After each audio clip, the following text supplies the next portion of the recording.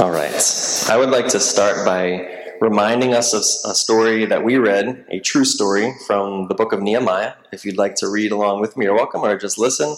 It's just a little bit, some excerpts from chapter 1 and chapter 2. Come on, let's get my books going here. There we go.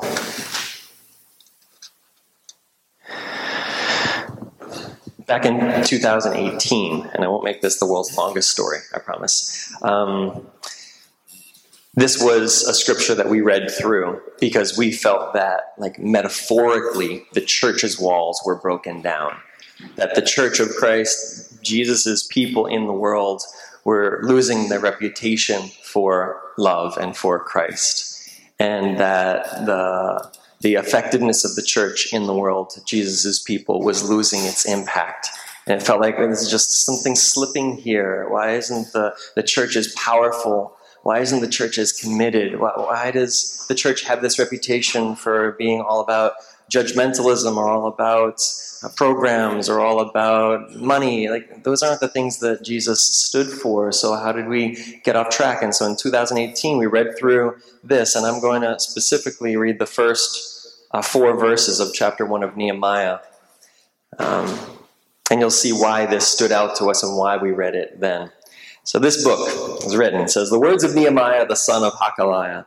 Now it happened in the month of Chislev in the 20th year, as I was in Susa the capital, that Hanani, one of my brothers, came with certain men from Judah. And I asked them concerning the Jews who escaped, who had survived the exile, and concerning Jerusalem. And they said to me," so this is their bad report that they're about to give. "They said to me, the remnant there in the province who had survived the exile is in great trouble and shame." The translation says distress. "The wall of Jerusalem is broken down, and its gates are destroyed by fire." Now, as soon as I heard these words, I sat down and wept, and I mourned for days, and I continued fasting and praying before the God of heaven. Let's go just a couple more verses here. "And I said, O Lord God of heaven, the great and awesome God who keeps covenant and steadfast love with those who love him and keep his commandments, let your ear be attentive and your eyes open to hear the prayer of your servant, that I now pray before you day and night for the people of Israel, your servants, confessing the sins of the people of Israel, which we have sinned against you, even as I and my father's house have sinned." Now, verse 8, "Remember the word that you commanded your servant Moses, saying, if you are unfaithful, I will scatter you. But if you return to me, keep my commandments and do them, though I think I have a typo on this. Wow. Oh, though you're dispersed peoples, be under the farthest skies, I will gather them from there and bring them to the place that I have chosen to make my name dwell there. They are your servants and your people whom you have redeemed by your great power and your strong hand. O Lord, let your ear be attentive to the prayer of your servant and to the prayer of your servants who delight to fear your name, and give success to your servant today, and grant him mercy in the sight of this man." So this kicked off our church in 2018 into a season of saying, what does it mean to rebuild some of what Jesus laid the groundwork for, how he was in the lives of people? And we pursued L Street Mission, the homeless ministry. We served with the foster care. So we were just trying to do things because we thought at that moment that the reason God was putting this on our heart was because, like, the ministry of the church needed to be more focused and rebuilt. The mission, the reputation, the integrity, those sorts of things. But fast forward then to 2020. When did we hear from Jose? Was that 2022? Yeah, 2022. Fast forward to 2022, and as God brings us into this place, we realize that he's also calling us to rebuild these walls and this location as a place of worship, and help to rebuild the church and build the church's reputation and effectiveness in the city of Taunton. We didn't expect that it would be a physical thing. We thought it would be just sort of like a recommitment to the Lord and a refocusing, but he had much more in mind. But these thoughts here, that praying and weeping, is really how I felt back in 2018, because it felt like we're doing all these things as a church. We have lots of ministries and ministry leaders, and we have this budget and we have this building. But, like, what about the lives that need to be changed? And I looked around, and this isn't a criticism as much as it was like we were just We had so much more we could do. There was potential there. And I was just seeing, what more could we do? I saw so many of us that were just going to church and we weren't finding victory in our own lives. You're going to church every Sunday, but marriages are still failing. It's like, well, why is that? Why is it that we're doing the religious things, but it's not changing our lives? And I looked at our impact in the world and think, well, why aren't more people being introduced to Christ? We're in like a slow place or a plateau or something, and I knew something needed to change. And so I was open to whatever. And I knew for Michelle and I, this first part of our talk here is like what we've seen God doing. What we've seen God doing is from the inside, in a leadership place in ministry, we've seen that some of the methods that used to work great just don't work as well anymore. And so as the world changes, the church has to adapt. And so we've been ready to say, well, I don't know what that means. If that means we need to put up teepees in the woods and that's what church should look like, if that's what Jesus wants, we should do that. If we should just meet in backyards and, have a guitar and sing Kumbaya around the fire, then it doesn't matter how we do it. It just needs to be the way that God wants us to do it, because he'll know the best way.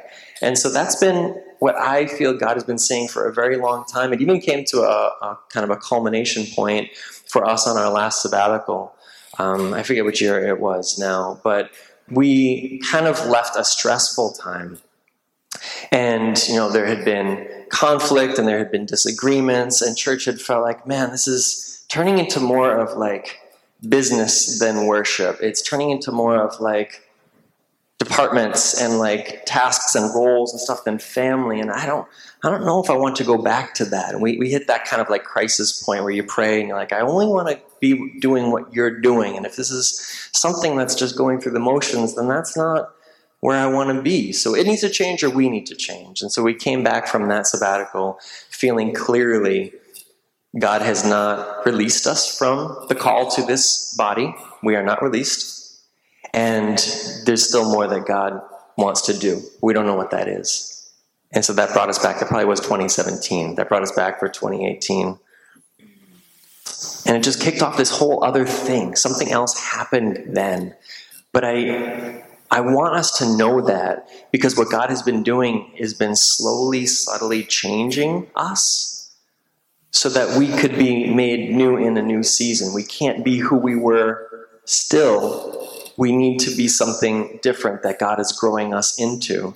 And so Nehemiah, the rest of his story, he leads all these people back. He first goes back to the city and he examines it in the night. So that's like Michelle and I a little bit. Like, let's examine our situation. And then eventually God let us hear we're examining this place. We haven't talked to anybody about it because we don't know what God's going to do, but let's examine. And then it felt right to us. It felt like this is an opportunity. And then we talked to every single person in the church over Zoom calls and in-face meetings over like a week or two. Like, what do you feel God's saying? And there was this very much unanimous feeling like, this is something we have to explore. We didn't know what it looked like, and we didn't know how to do it. But yes, we need to pursue this. So that happened with Nehemiah as well. That's in the end of chapter 2. He brings it to all the leaders of Israel and says, what do you think? And they say, this task is good. I'll read the exact phrase. I love the way they say it. He said to them, you see the trouble. This is chapter 2, verse 17. He says, come, let us build the wall of Jerusalem, that we may no longer suffer this derision. And I told them of the hand of my God that had been upon me for good, and of the words the king had spoken to me. And they said, and this is what New Hope said, because we took a vote back on March 1, 2022. They said, let us rise up and build. And so they strengthened their hands for the good work. And then it talks about the opposition that they faced along the way. And we faced minor opposition, but God's been with us. And everything that's felt like a roadblock has turned into an open door eventually in God's timing. So what I see what God has been doing has been changing Michelle and I in our desire for what church could be, so that we would see each of you experience the victory in your lives that comes from actually having a relationship with Jesus and letting him change you, and feeling like his word is not just the thing that's like a good thing to study, but it's alive and it matters. And I know most of you here, you've had moments like that in your life. That's not just when you get saved. It's not just in a crisis moment. It's meant to be your experience, my experience all the time. And so I think stepping out of a familiar setting is an opportunity for each of us to reconsider how we go about church and what it means. And so my desire in this new place, this new rebuilt Jerusalem, is that you would each come alive in a different way. But that's kind of more where we're going. Maybe I should let you say where God has been taking us. But the testimony for me is that I didn't know. This is really like the critical moment in my life, the decision. I didn't know what the body of Christ here would feel, but I knew what we felt. And so there was like a fear there, a moment. Is this something that the rest of the church will also feel? Will we go together? And the way I described it to Michelle back then and to the people who were praying with me outside of New Hope before we came to you was, is this a Moses moment or is this an Abraham moment? Both of those men were called by God to go and do something, but Abraham was called to leave his family and friends and go to a new land. Moses was called to lead all of God's people from point A to point B because God had a new season for them. And so we wondered, like, what if no one else in the church feels this same calling? Is God calling us to leave and go do this? But we had just become so convinced that there was a next something of growth. We knew we were called. And so that March 1st voting day,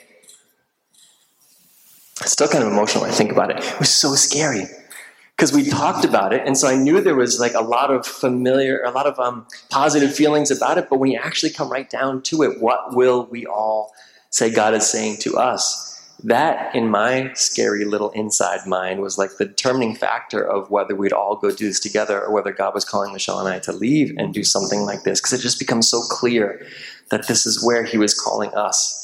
I'm so glad to be sitting here all together. This means more to me than you could know. Because it might not have been this way. You could have been here without us. We could have been here. It was all God's will, but we got to come together. We got to sit here and be excited and look around and see the beginning of a new thing. So that was like the submission, the sacrifice that we needed to make. Would we be willing to leave to just do? But every one of you had to make that same decision. Am I willing to leave behind the comfortable place? Am I willing to leave behind some of the traditions? Am I willing to leave behind all those wonderful, comfortable chairs that only Art and Nancy get to sit in anymore? Am I willing to do that? Because that's a loss. But it was in that sacrifice that you get to step into something beautiful, and I think it's good for us. I wasn't looking for, and I didn't feel called to, it was an easier way or a better way. It's almost like if we stay here, it's not going to be challenging enough for us. We're all just going to get comfortable. We're not going to grow. And it just didn't feel like we were meant to stay. So this last season has been one of, okay, God, what does it look like? How will you get us there? And I felt like my role in that was to try to shepherd from A to B, to help us as a whole family get across the Jordan River, just get to the new place. But I don't consider this my place. I know I didn't do this. Michelle and I say this all the time. We don't have any experience with what has just happened. God just did that. We were just available. And so we're available, and we'll let God use whatever he can use us to do, but we can't afford this place. We didn't know how to make this place. We couldn't have gotten none of this. None of this. It's been God who's done it. But it feels like a turning point to me this Sunday, and that's why we're sharing this story again. We sat together and shared the beginning of a story a year and a half ago. We're sitting here on the other side saying, this is the beginning of the new season. And I hope you recognize that we are here. God has done it. And so all those ideas we had about what this place could become, that starts now. All those ideas about how we could use rooms. Yeah, we're not open for the whole community to use it. We're here. We can use it. Like, we're not in travel mode anymore. Put down roots. David and Michaela, you just moved. Hang pictures on the walls. Put down those nice rugs. Bring in more couches. Make it home. This is our home, and God has put us here, and he's brought us here because we all recognize that he's calling us to something like this. So what I've seen God doing is breaking us free and making us willing to do scary things. And I see him providing, so I know he's behind it. But what I see him doing next is saying, okay, well, now it's time to plant, grow, bear fruit. This is it. There isn't another future. This is the future. This is where he's called us to. And this is our place. This is our home. And so I hope there'll be a little bit of a handoff as well. Some of the construction things and administration, we've needed to be the point people because you never know when the inspector is going to call. It could be any hour of the day, any day of the week, or the plumber. So we've been available for that. God's used us in that way, but this isn't for us. It's not our project. But now that we're here, it's your project. It's for you and for us as well to now grow in this place. And I don't want us to be more important than we should be. We've just been available for our role in this. But what does a shepherd do when you get to the next pasture? Kind of just like stands back and lets the sheep go about their business, lets the flock graze and grow and thrive. And so we're not going anywhere. This isn't like a farewell message or anything like that. I'm excited. This is the most exciting new beginning I've ever experienced, probably, aside from getting married to my wife. I want you to recognize there's a little bit of a handoff here. And so that'll be, I'll say the other scripture because I'm not capable of parsing this. It's all one thought. When John the Baptist's disciples saw Jesus baptizing people, they got protective of him and defensive. And they're like, aren't you worried that this Jesus is going to take all of your disciples? Do you remember what he said? It was one sentence.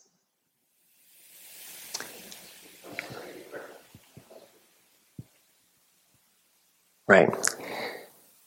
He must increase and I must decrease. And that's exactly how I feel in this moment. We've been called to be like an Elijah, sort of like ushering in a thing, but it's not our thing. We, literally, Michelle and I, must decrease in this next season. And all of us and the new people God will bring must increase. Because you are the body of Christ. So it's actually a one-to-one parallel. He wanted Jesus to increase. And what is Jesus? We are Christ. We're the body of Christ. And this is the exact problem that traditional and structured churches always get caught up on. The pastor is the most important person. It's a problem. It's not supposed to be that way. The body is the body, and the pastor's a part of the body. So it's almost like made it worse this last year. We've become more important because God's called us to be available in this transition that has to change. And so this is also a call to you to say, please become greater in the effectiveness and the ministry and the vision from this point forward. I don't actually have 5 more visions that I'm just like ready to unveil.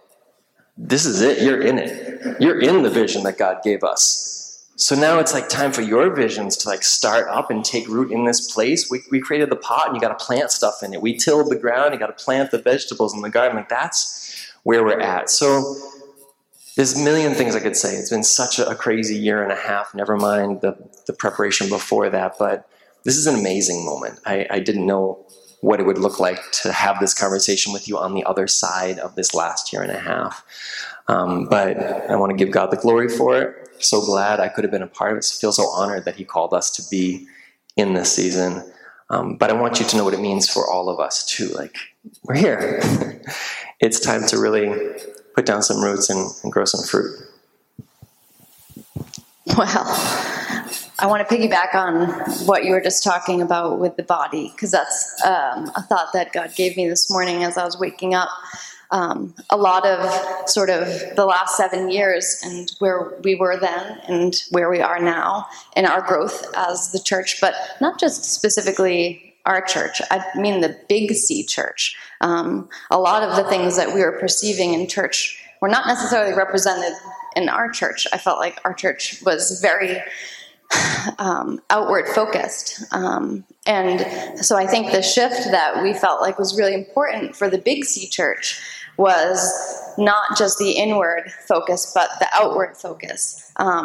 When I think of a body, I think that there's nothing wrong with being inward focused as a church. Is important. You know, where a body is an alive thing. It's something that needs to be fed, needs to be healthy, right? We all know we all have bodies, and where our bodies are not healthy, we're not really good. Like if we have a leg that's not healthy, we're not going to be running, right? But as parts of the body, all of us, we're representing all of us together, one body, and outside of our church, the whole collective Christian kingdom is one body. And so we have to be healthy to be united and be one body and function well. But I was thinking this morning, the purpose of a body is not to be still. A body is meant to move, right? So if we're the body and if we're healthy and if we're all doing our role, someone as seeing, someone as hearing, someone as moving, as legs, hands, fingers, if we're doing that, then we're going in a direction, and we're not just focusing inward as a church, although we are. We're also focused outward as a church, and we're moving. It is implied as a body that you are moving. And I think back to a couple of your last sermons on purpose, and I think that the church gets all confused and caught up as individuals, like, well, what's my purpose? What am I doing? What am I doing? And I was thinking this morning of the catechism, right? So that we love God, we love others, and we give glory to God and enjoy Him forever. And sometimes when I think about the Big C church, I don't think about joy and enjoying and those types of expressions. We should be so alive and so overjoyed expressing who He is through us and in us, that like there should be just no mistaking the Christians that roam this planet. Our impact should be so great when we're outward focused as well. The reason we're here is because we were outward focused in a place that, and recognizing it wasn't drawing people in anymore. Churches aren't just part of culture anymore. That has gone away. They're other. They're separate. And so we noticed over the past 7 years, there's a lot less of, non-believers walking in your doors. You'll have believers maybe walking in, but not even maybe as many as before. There's not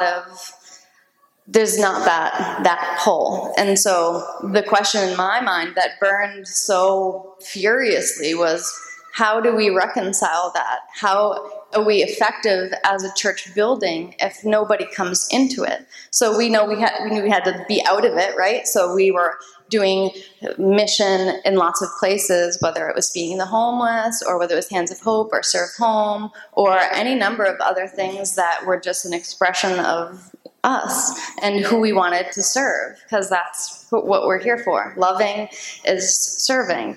And I feel like we saw so much fruit from that, because I think that the will of God is for us to just be obedient. And our obedience means that if there's something that we think of that we should do, that we just then walk towards that thing and serve in a way, and even if it's in an uncomfortable way. When I think of purpose, a lot of times people are like, well, I know who I am, and this is how God uses me, this is what I do.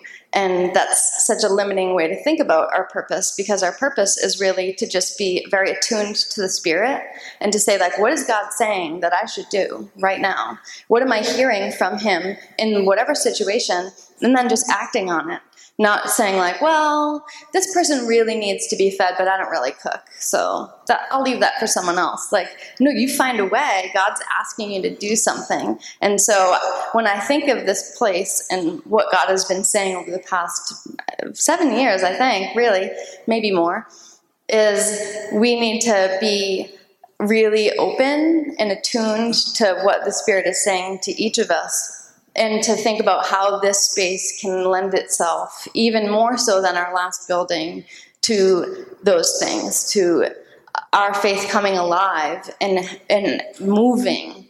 And so this building isn't done, right? It's not, but we're here, and that's the important thing. It will get done eventually. Maybe it takes a long time. Maybe it doesn't.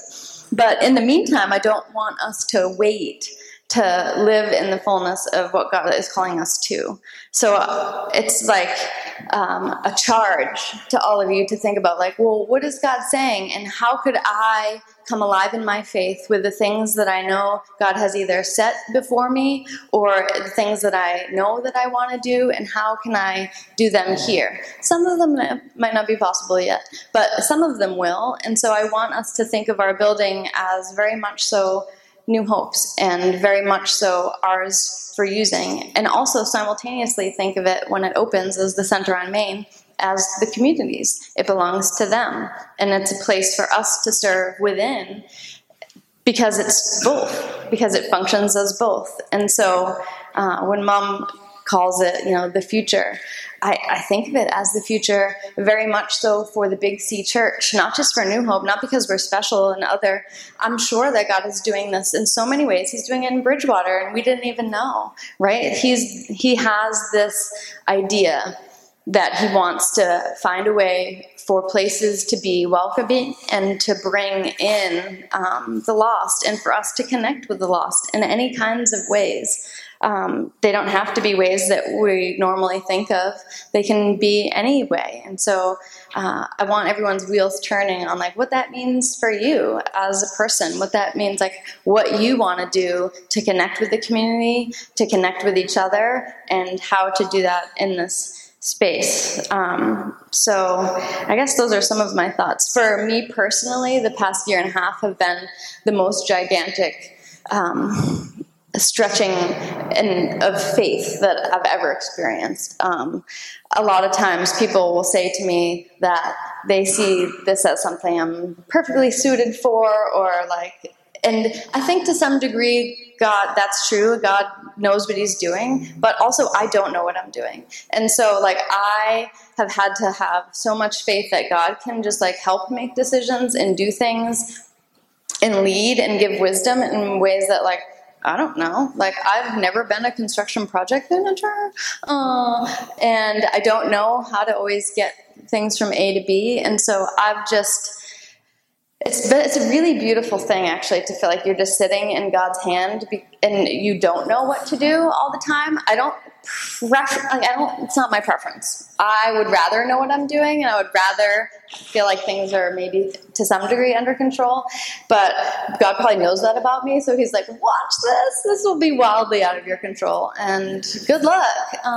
And you don't know what you're doing. And I think that that's a beautiful place to be, because it requires so much trust. It requires so much trust to just say, I guess that you do know what you're doing. That makes sense. But I don't know what I'm doing, and I really want you to help go from A to B and connect the dots. So I think that those are some of the things I see for me, the having of faith versus the living of faith. I think a lot of Christian people maybe have a lot of faith, but that's not the same as living in your faith. Those are two different things. Or the knowledge, right? Knowing what God says, knowing the Bible, knowing, these principles, that's not the same as living them. Any of us can know all of these things. Many of us know far more than we ever would need to know. But that's not the same as living it. They're really different. And I think that the Big C Church has to reconcile those two things. I feel like we're deep in our knowledge, and we're shallow in our action and living of the difficult things, because the difficult things require a lot of things like obedience. And is that everybody's favorite word? Raise your hand if that's your favorite word. It's not. It requires willingness. It requires being attuned to actually know what the will of God is. It requires ownership of your faith, because it's not anyone else's, it's just your faith. And if you want to practice it, it requires you to do it, not something else. Going to church is not living your faith. That's just actually called going to church. Living your faith is what you do every minute of every day, for your whole life. It requires sacrifice. And that's not very American. We really like comfort. We like things being easy. We want things delivered to us that we can get in a drive-through. We are the laziest. And so we don't like sacrifice. We're not willing to give up our evenings because we want to watch Netflix. We're not willing to give up our weekends because that's our only time off. We're not willing to do hard things sometimes. It's required to do hard things outside your comfort zone to be a Christian person. Shouldn't be easy. That's not what it looked like for Jesus. Did he ever have an easy day? I don't know if I know any day of his that felt guys, I'm just relaxing. Even though he was trying to take a nap, he gets woken up by drama. So, and I think it requires a lot of unselfishness. And I think our country is really deeply rooted in selfishness. I think we as people, as humans are. And so it requires a lot of unselfishness on our part to really come alive in our faith in ways that impact people, which is our purpose. That is your purpose. If you don't know it any deeper than that, and any more specifically than that, then you can just know that your purpose is to love other people, which means truth and love, and to serve one another, and to love God in a way that it is beautiful to other people to behold, that they see it and they see joy, and they see you enjoying it.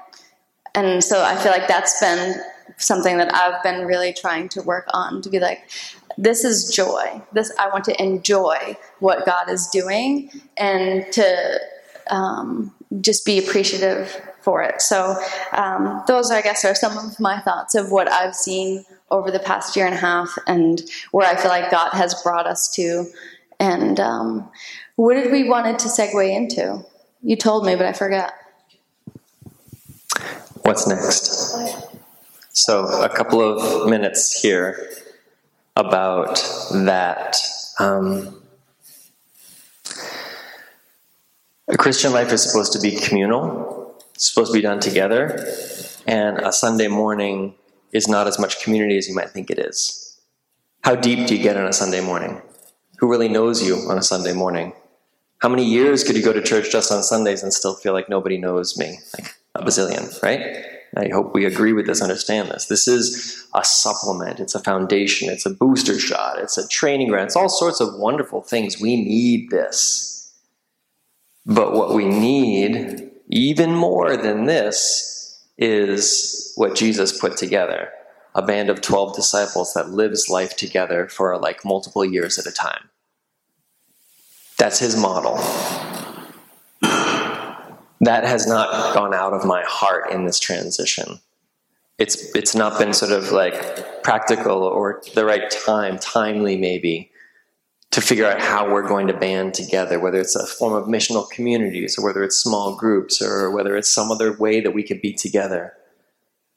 But if when people meet us and come, all we have to offer to them is come to a Sunday service, then we're really missing the whole point. We're supposed to be doing life together.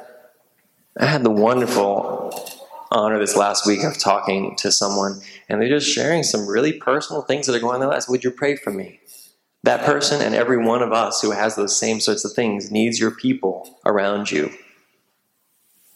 And so the thing that I know is coming next, now that we've planted ourselves, is gathering into these little pockets of friends, people who we trust, people who we love, people who will love us. And it's always the most simple things. You read the Bible together with those people, you share life together, you do fun stuff together, and you think of ways you can serve people. Like, the definitions are not hard, but in my mind, we will just be a Sunday service if we don't have each other. And New Hope, as you all know, most of you know, has always been a family more than it's been a program. And so we have a lot of newer people joining in who don't yet feel like family or don't know each other. We don't know each other sometimes. I'll share this story too.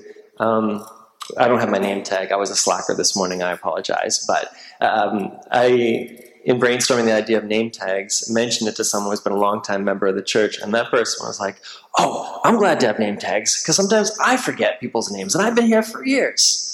It's not just visitors need name tags to learn us. It's that sometimes we even forget names, forget birthdays, forget important things. And the more family become, the less that happens, because you're just closer and tighter knit. And we need to know each other in this new place. And so if I were to see a progression where I see us going next, where I hope to lead us and challenge and encourage, is, okay, we're in a place. We're looking to serve. Who will we serve alongside? Who will we read the Bible with? Who we get together?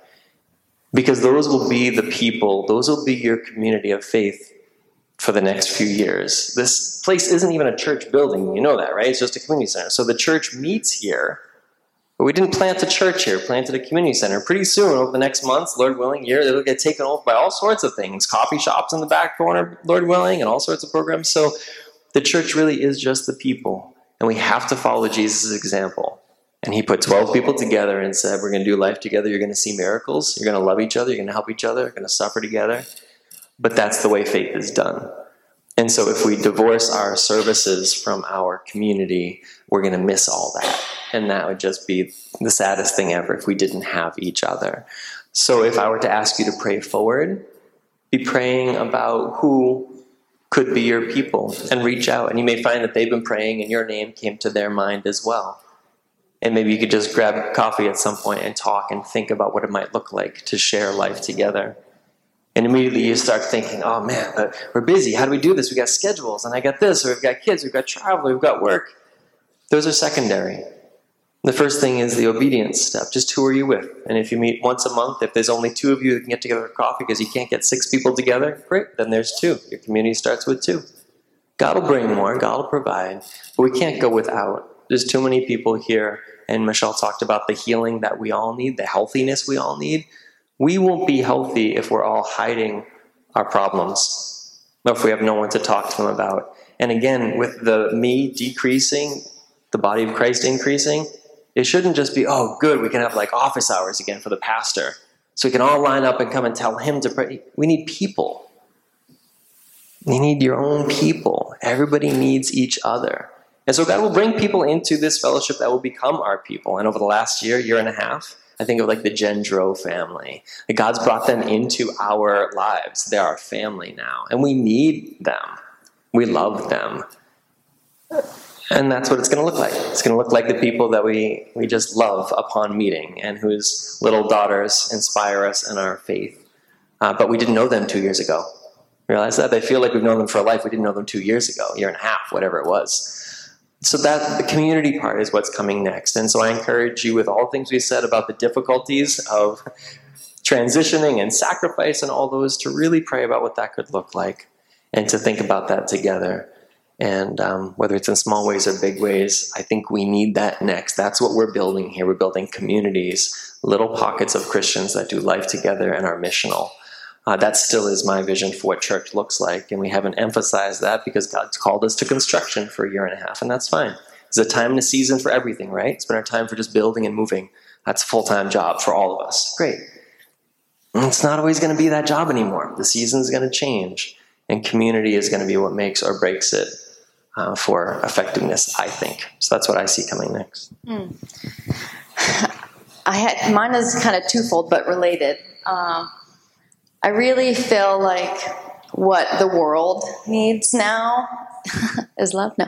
Well, yes. But I think that the trouble that the world has experienced is an identity crisis.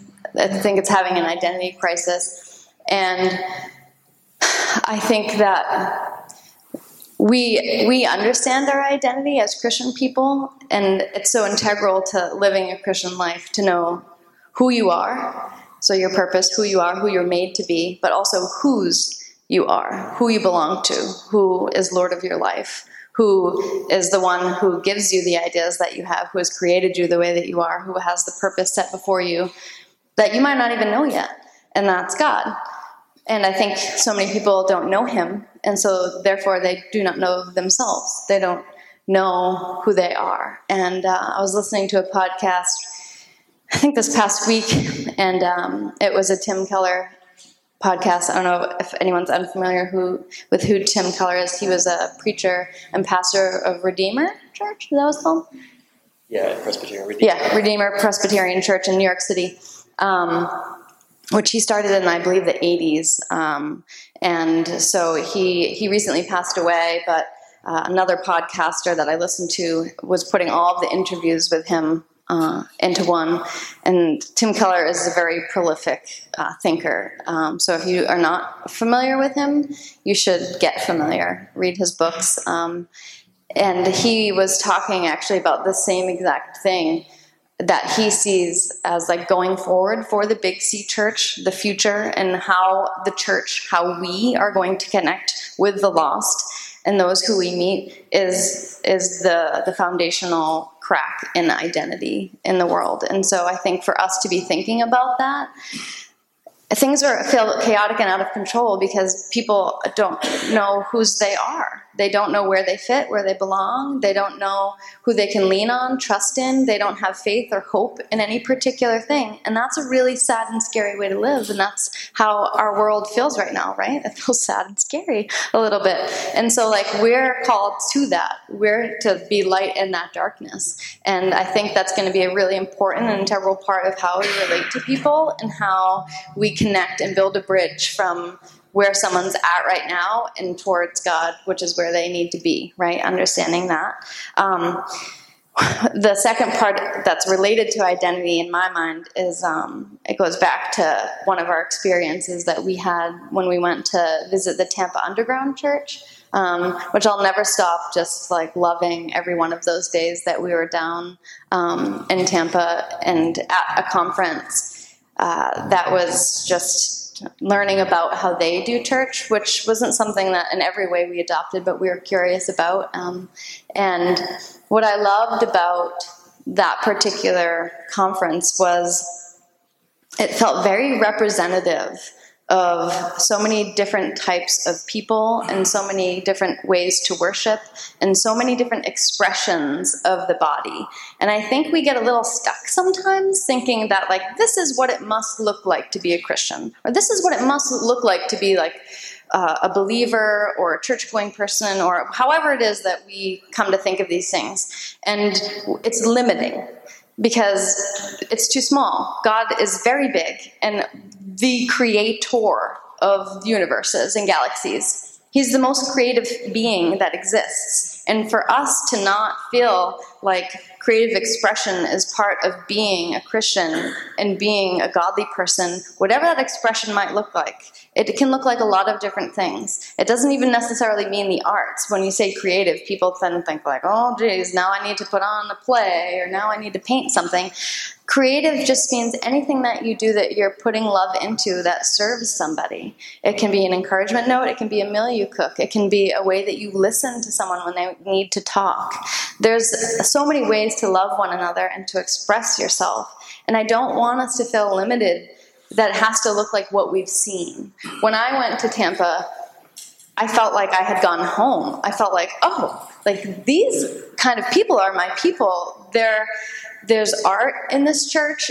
It wasn't even a church. It was an art gallery or a theater. No, it was a theater. And so they did the conference in the theater, and I was like, what an amazing like conglomeration of so many beautiful things in one space, and to have them all be for God's glory.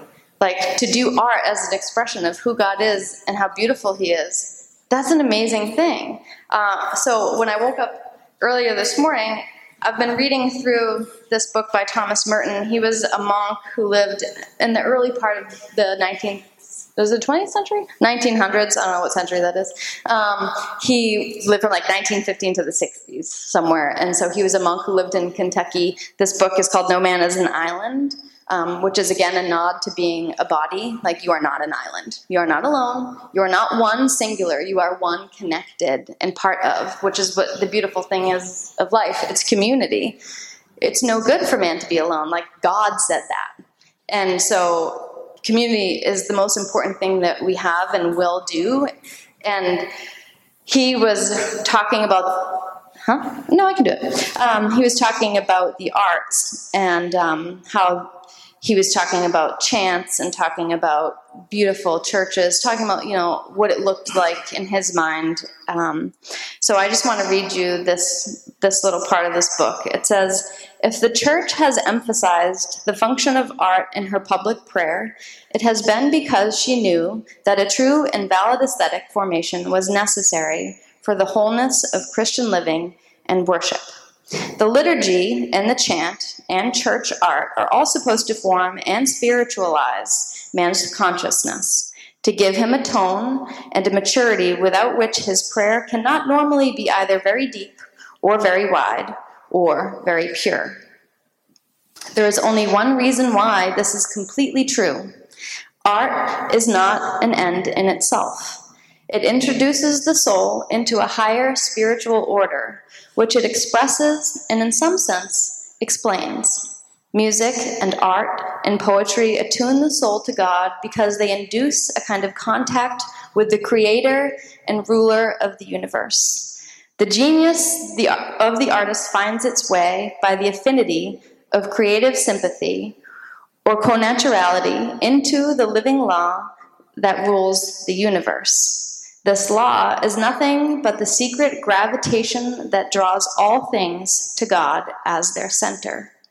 Since all true art lays bare the action of this same law in the depths of our own nature, it makes us alive to the tremendous mystery of being, in which we ourselves, together with all other living and existing things, come forth from the depths of God and return again to Him.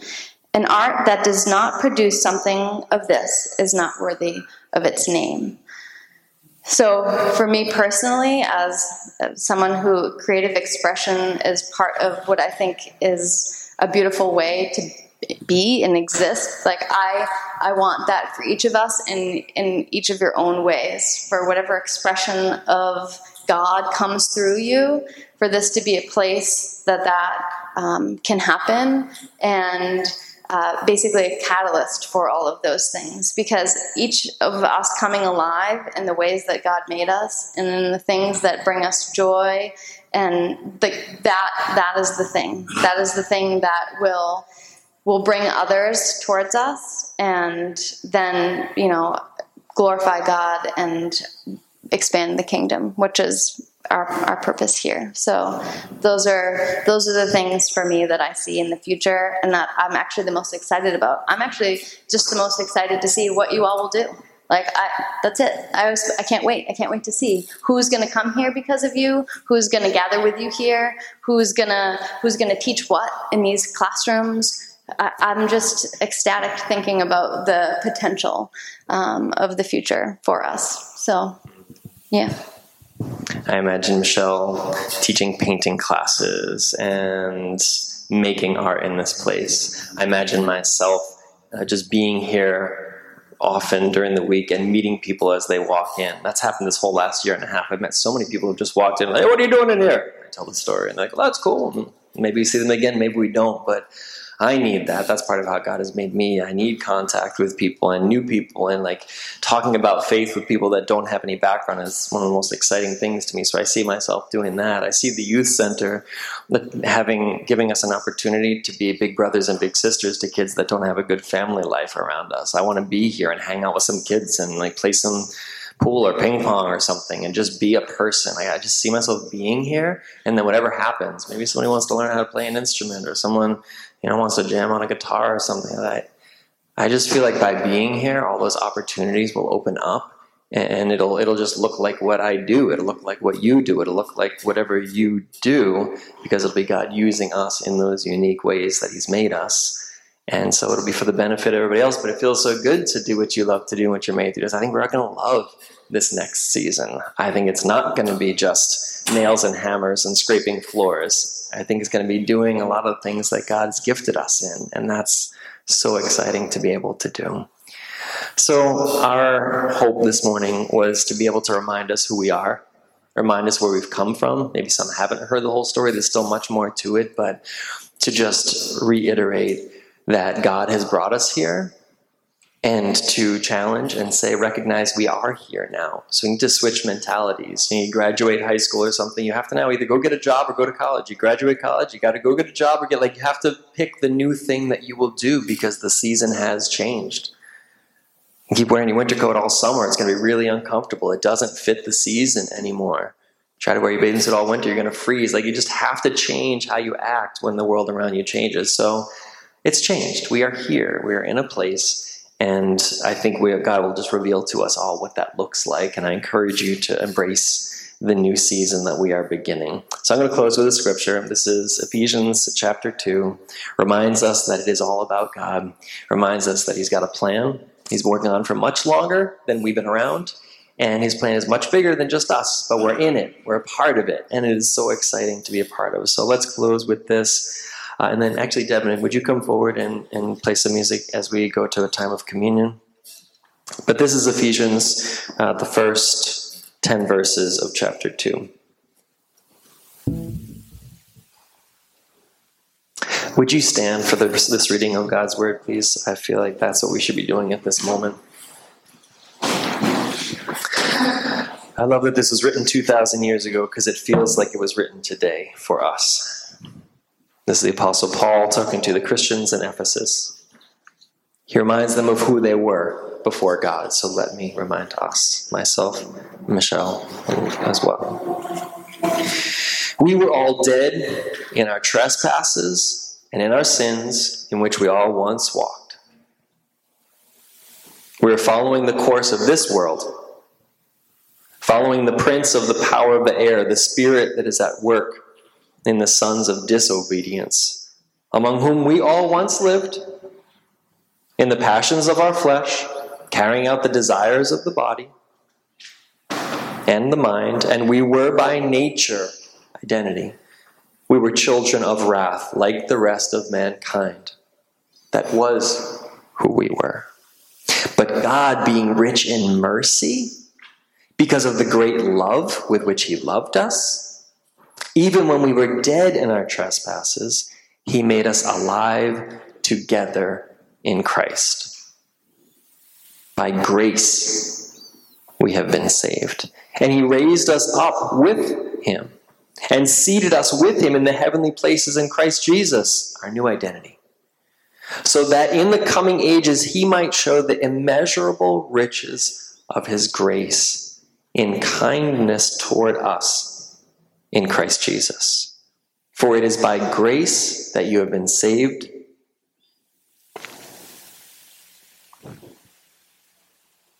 through faith. This is not our own doing. It is a gift of God, not a result of our works, so that no one may boast. For we are his workmanship. We are created in Christ Jesus for good works, which God has prepared beforehand that we should walk in them. Please pray with me. Jesus, thank you for going first. Thank you for saving us. Thank you for your mercy. Thank you for your sacrifice. Thank you for how much you loved us while we were all lost. Please redeem us, continue to heal us, continue to fill us as we come to this celebration of your covenant, the new covenant. Please give us the courage and the joy of recommitting to you once again this morning. Through your blood shed, your body broken, we are forgiven, we are atoned, we are redeemed.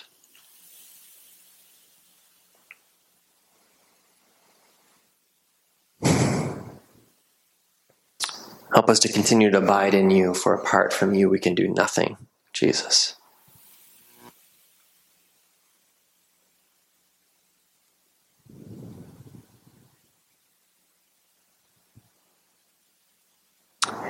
And may you continue to fill this place and fill us with your love.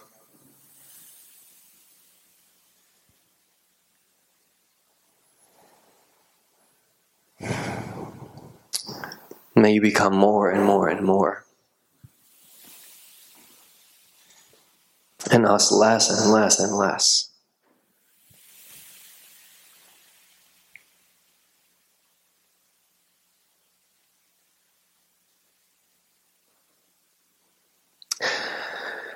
Just so grateful for you, Father, for what you do. Grateful for this day. Grateful for this people. Grateful for this place. Grateful for your Son. I'm grateful for your Spirit. I'm grateful for your moving and your working and your plans. Grateful for your providence and your provision. I'm grateful for your wisdom.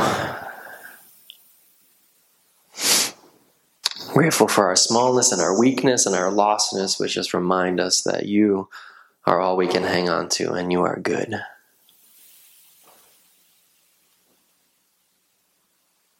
So Jesus, we thank you for redeeming us, making us into something we could never be. We recommit ourselves to you this morning. Pray that you'd once again extend your mercy, forgive us of our sins. Cleanse our minds and our hands and our thoughts and our bodies and our sins. Just give us a clean slate once again together in you. Pray that you bless these elements. Pray that as we experience the unity of communion, that it would be a spiritual reality and not just a physical ritual. So we thank you for that. We thank you for this celebration morning to look back on who you are and to be reminded of the trustworthiness of our faith in you. You always come through. You always provide. You always love. You never stop. You never sleep. You never fail. And we're just so grateful for your steadiness. We can rely on you. So please bless us as we come to the table, as we come before you in this way this morning. Thank you for your greatness in bringing us into this new land, and we ask for wisdom that our next steps would be guided by you in the direction that you'd have us continue to grow. And we pray it all in Jesus' name. Amen.